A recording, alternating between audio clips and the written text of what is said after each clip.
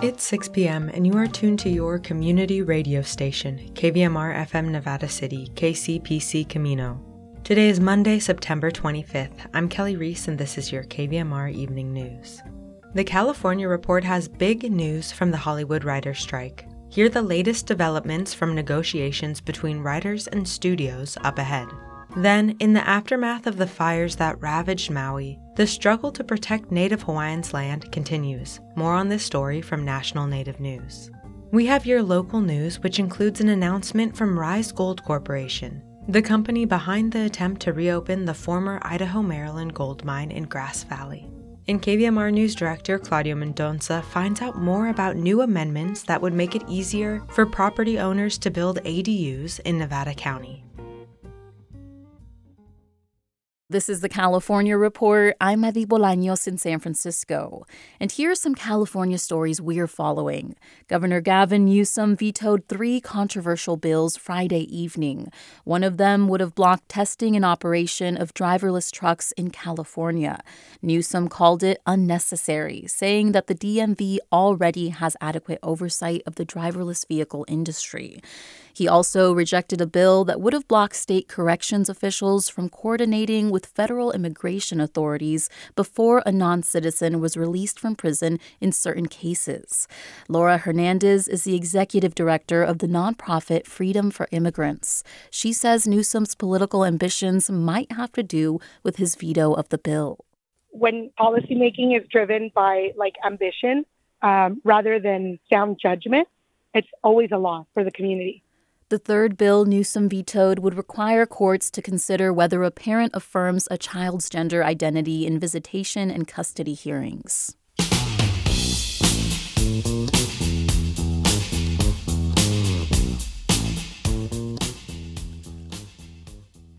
In labor news, thousands of Kaiser Permanente employees in California told executives they will go on strike in early October. That's if a contract deal is not reached by the end of this month, according to the unions that represent them. The last scheduled bargaining session ended Friday in San Francisco. The healthcare workers are pushing for higher wages and solutions to what they call an understaffing crisis that is hurting patients. And President Joe Biden is set to visit California this week. He'll participate in 2 campaign receptions ahead of next year's presidential election. The president will also meet with the President's Council of Advisors on Science and Technology on Wednesday, a group composed of the nation's leading engineers and scientists.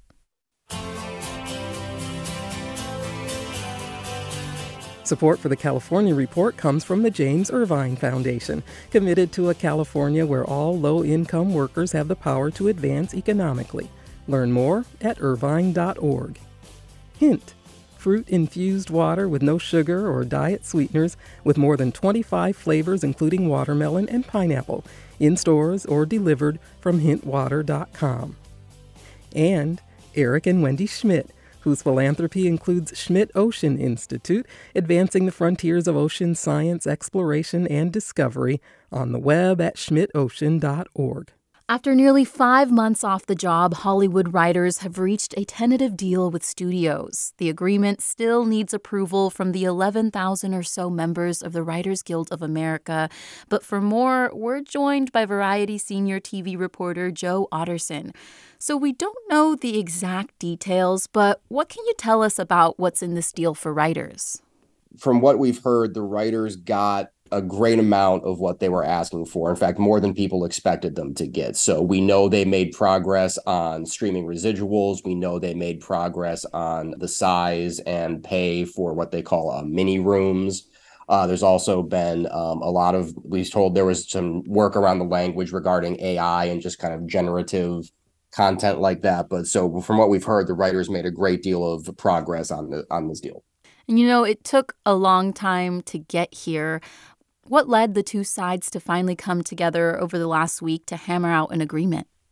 I think really it was just everybody was ready to get back to work. I don't think anybody expected this to drag out this long, but I mean, the WGA and their members were incredibly disciplined in their solidarity, and they were just able to really wait this out. But I mean, at the end of the day, the writers want to get back to writing, the studios want to get back to creating shows and films. So it was just finally a point of, I think everyone just reached that breaking point of, we have to sort this out because no one wants this to drag out till the end of the year. So what's next for the WGA? Is there a timeline on how soon this agreement might be ratified? So the WGA leadership will have to have a look at the deal and approve it. They will then send it out to their membership for a vote. That will probably take a couple of weeks all in to get all of that done. But the WGA leadership is expected to meet on Tuesday, at which point they will more than likely approve the deal. So in terms of getting everyone back to work, it will probably be a couple of weeks at least, bearing in mind that the writers have, we understand, been asking the studios that they be allowed to honor any SAG picket lines because the Actors Guild remains on strike, and SAG and the WGA have been pretty much in lockstep throughout this whole process. Right. Do you think there will be a sense of urgency from studios to restart those SAG-AFTRA negotiations now that this one has completed? Absolutely. Yeah, we really expect that to be the case. And now that the WGA has gotten this deal, the idea, we believe, is that they're going to basically take the WGA deal, kind of present that to SAG and say, how does this look to you? Obviously, there will be some things that need to be tweaked and changed in that because the actors and the writers deals are a little bit different. But we think that this is going to provide a great framework for SAG to get back to work in the not too distant future as well. And looking at the bigger picture, can you explain how big of an impact this all had on the entertainment industry? Tremendous. I mean, this was almost the longest strike in Hollywood's history. I mean, technically, because if they made it to the beginning of October, it would have been the longest strike in Hollywood's history. So the impact is really not incalculable, but certainly astronomical. I mean, just so many productions have been shut down. People have been out of work. And this isn't just writers and actors and studio executives. I mean, you're talking about craftspeople, people who do hair and makeup, people who do sound and lighting. All of these people have been sitting around waiting for the chance to get back out there.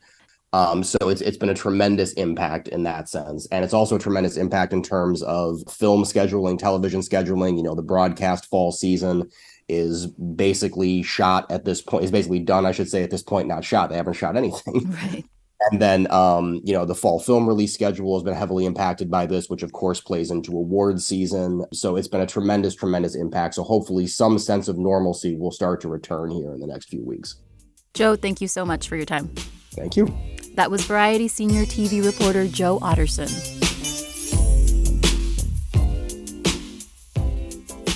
And that's the California Report for Monday, September 25th. We're a production of KQED Public Radio.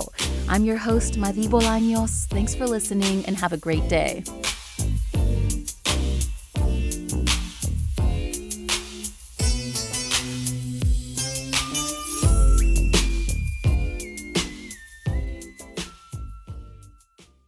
As individuals rebuild or decide to move on after the devastating wildfires on Maui, there's growing anxiety over whether outside investors will use this as an opportunity for a land grab.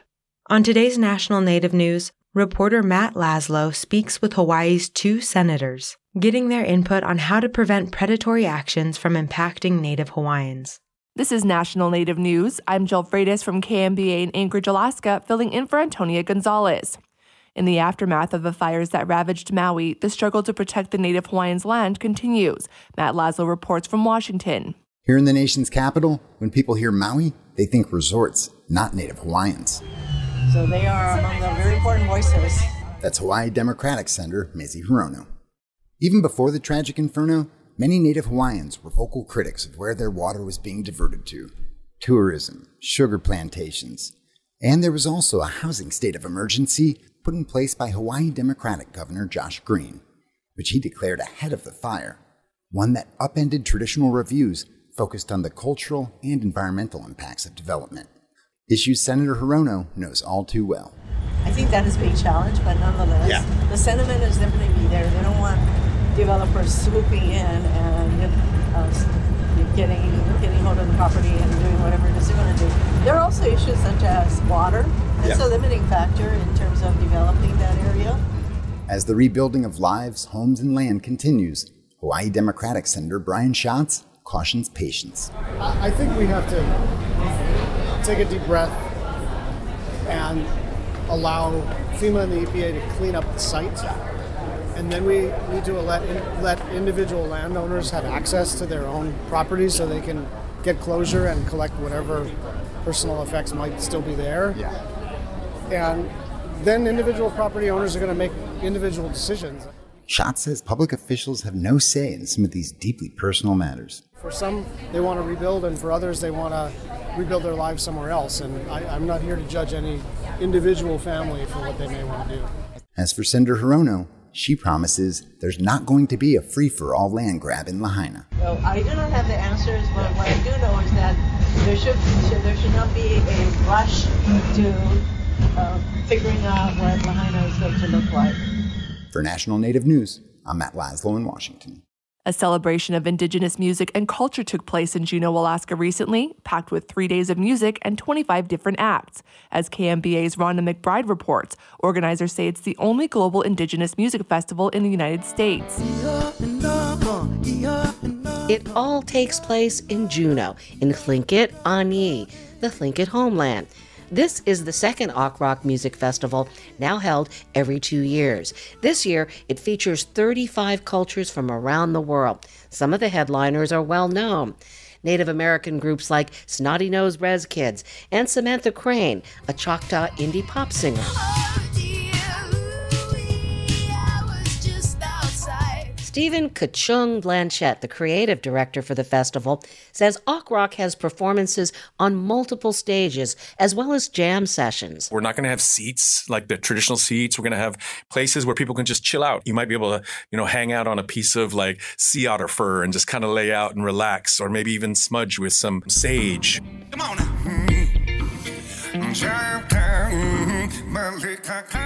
I'm imagining some organic, just amazing magic being made.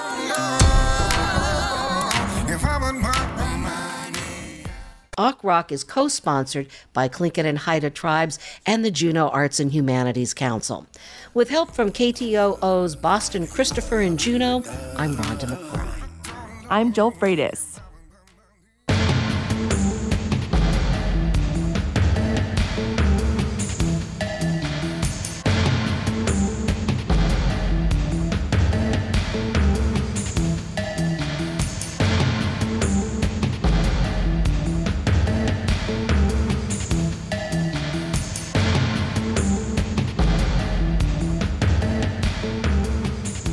National Native News is produced by Kawanak Broadcast Corporation with funding by the Corporation for Public Broadcasting. Support by Sonosky Chambers Law, championing tribal sovereignty and Native American rights since 1976. From opioids litigation to treaty rights to tribal self-governance, with offices in Washington, D.C., New Mexico, California, and Alaska. Sonosky Chambers Law. Support by Vision Maker Media, envisioning a world changed and healed by understanding Native stories and the public conversations they generate. 45 plus years of Native stories and Indigenous knowledge through film and media can be found at visionmakermedia.org.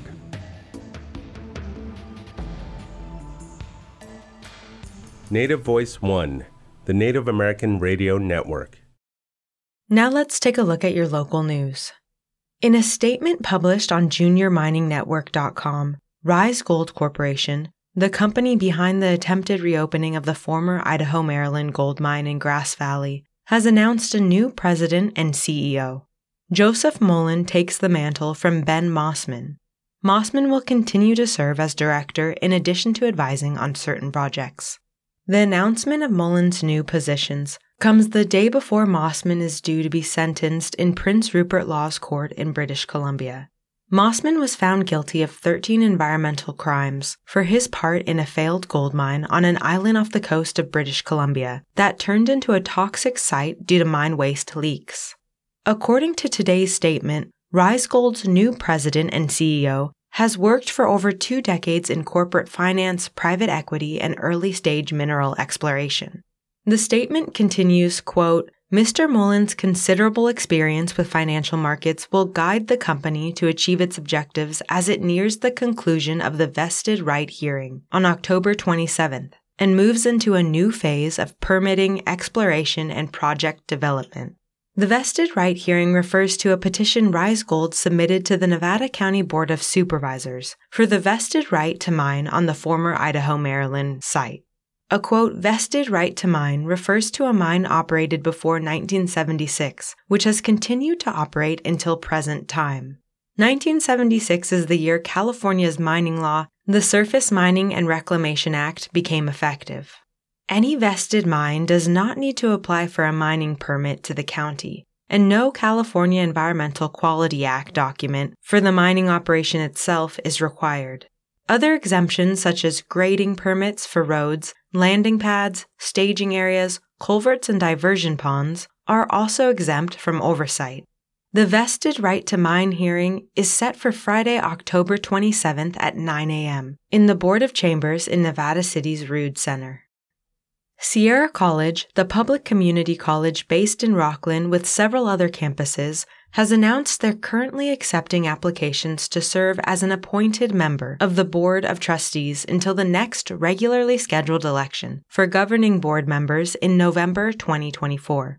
Each applicant must reside in Trustee Area 6 of the Sierra Joint Community College District, which includes the west border of the district shared by Nevada and Placer counties. Each applicant must also be at least 18 years of age, a registered voter, and a U.S. citizen. More information and application materials are available on the Sierra College website or by calling 916-660-7000. Now let's take a look at your local forecast from the National Weather Service. For those in Grass Valley and Nevada City, tonight increasing clouds with a low around 50 degrees. A 20% chance of showers after 11 p.m. If we do see rain, new precipitation amounts would be less than 1/10 of an inch.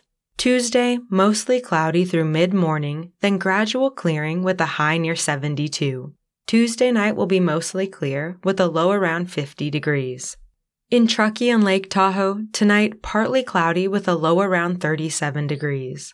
It'll be windy with gusts as high as 25 miles per hour.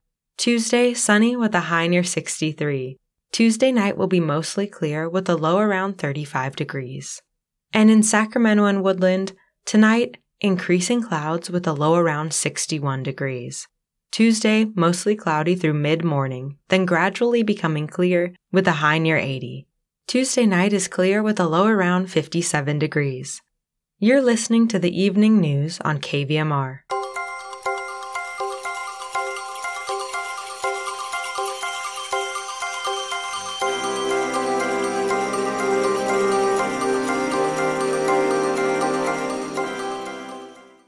Earlier this month, Nevada County Board of Supervisors adopted amendments to the county's land use development codes that would make it easier for property owners to build accessory dwelling units or ADUs on their property.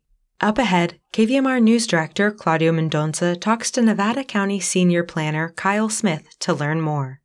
Earlier this month, the Nevada County Board of Supervisors unanimously voted to adopt the 2023 Housing Ordinance Amendments. Amendments recommended by the Planning Commission to Nevada County's land use development codes that are intended to align county law with current state law. The board voted to adopt a number of changes to our zoning ordinance to reduce barriers to housing development, to essentially make it easier to build housing in Nevada County. And many of those changes do relate to ADUs or accessory dwelling units. That's Kyle Smith. He's a senior planner for Nevada County. An ADU, often called an in-law unit in the past, is any secondary living space on a property. And now, they can be rather large. So we do have some size restrictions for ADUs. ADUs that are detached from the main house, meaning it's its own separate structure, are allowed to be up to 1,200 square feet. And then ADUs that are attached to the main house, those are allowed to be either up to 800 square feet or 50% of the main residence if the main residence is smaller than 1,600 square feet. There's now also language allowing for smaller ADUs, junior accessory dwelling units, JADUs. These units are defined as being less than 500 square feet in size, and they also have to be located within the four walls or within the walls of a residence.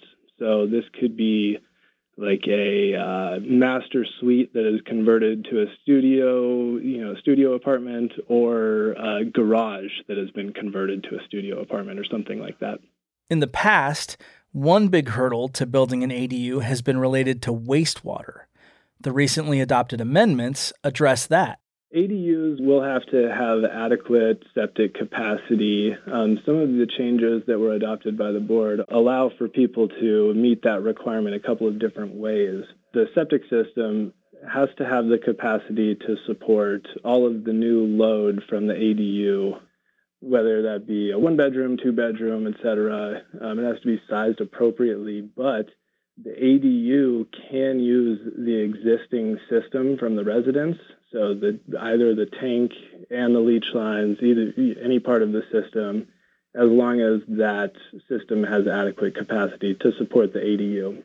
The point to all of the changes is to make it easier for people to create more housing. Where the rubber meets the road is we're going to be allowing ADUs to be kind of sized and shaped differently than they had been before. So you could have larger garages, larger patios, and then utilizing all of the septic system from the house, so that hopefully people can build the housing that they want to build, and do that in a way that is both kind of affordable and streamlined as well. That being said, Kyle told me that while these changes are helpful, the lack of housing in Nevada County is a complex problem. Housing shortage is a large, multifaceted issue that wouldn't be addressed by just one thing, but I do think that these changes were undertaken to help alleviate those issues on a local level. This is not a kind of silver bullet solution. This is a piece of a multifaceted puzzle that we're all sort of working together to make housing easier to develop, and then by extension more affordable and, well, just more of it. For KVMR, I'm Cláudio Mendonça. That's our newscast for Monday, September 25th. KVMR gets support from generous listeners like you and the law offices of Christopher Dort, handling insurance disputes and insurance litigation in state and federal courts for more than 20 years, with offices located in Nevada County. Information is available at dortlaw.com. And Pioneer Community Energy, reminding listeners that locally owned, not-for-profit Pioneer brings a choice in electricity providers to Grass Valley and Nevada City in January 2024. More info at pioneercommunityenergy.org/expansion. Support for KVMR's Future of Radio project comes from AJA Video Systems, empowering the next generation of local journalists and broadcasters. The KVMR Evening News is produced by KVMR News Director Cláudio Mendonça. As always, thanks for tuning in. I'm Kelly Reese, signing off. Join us Tuesday at 6 for another edition of the KVMR Evening News.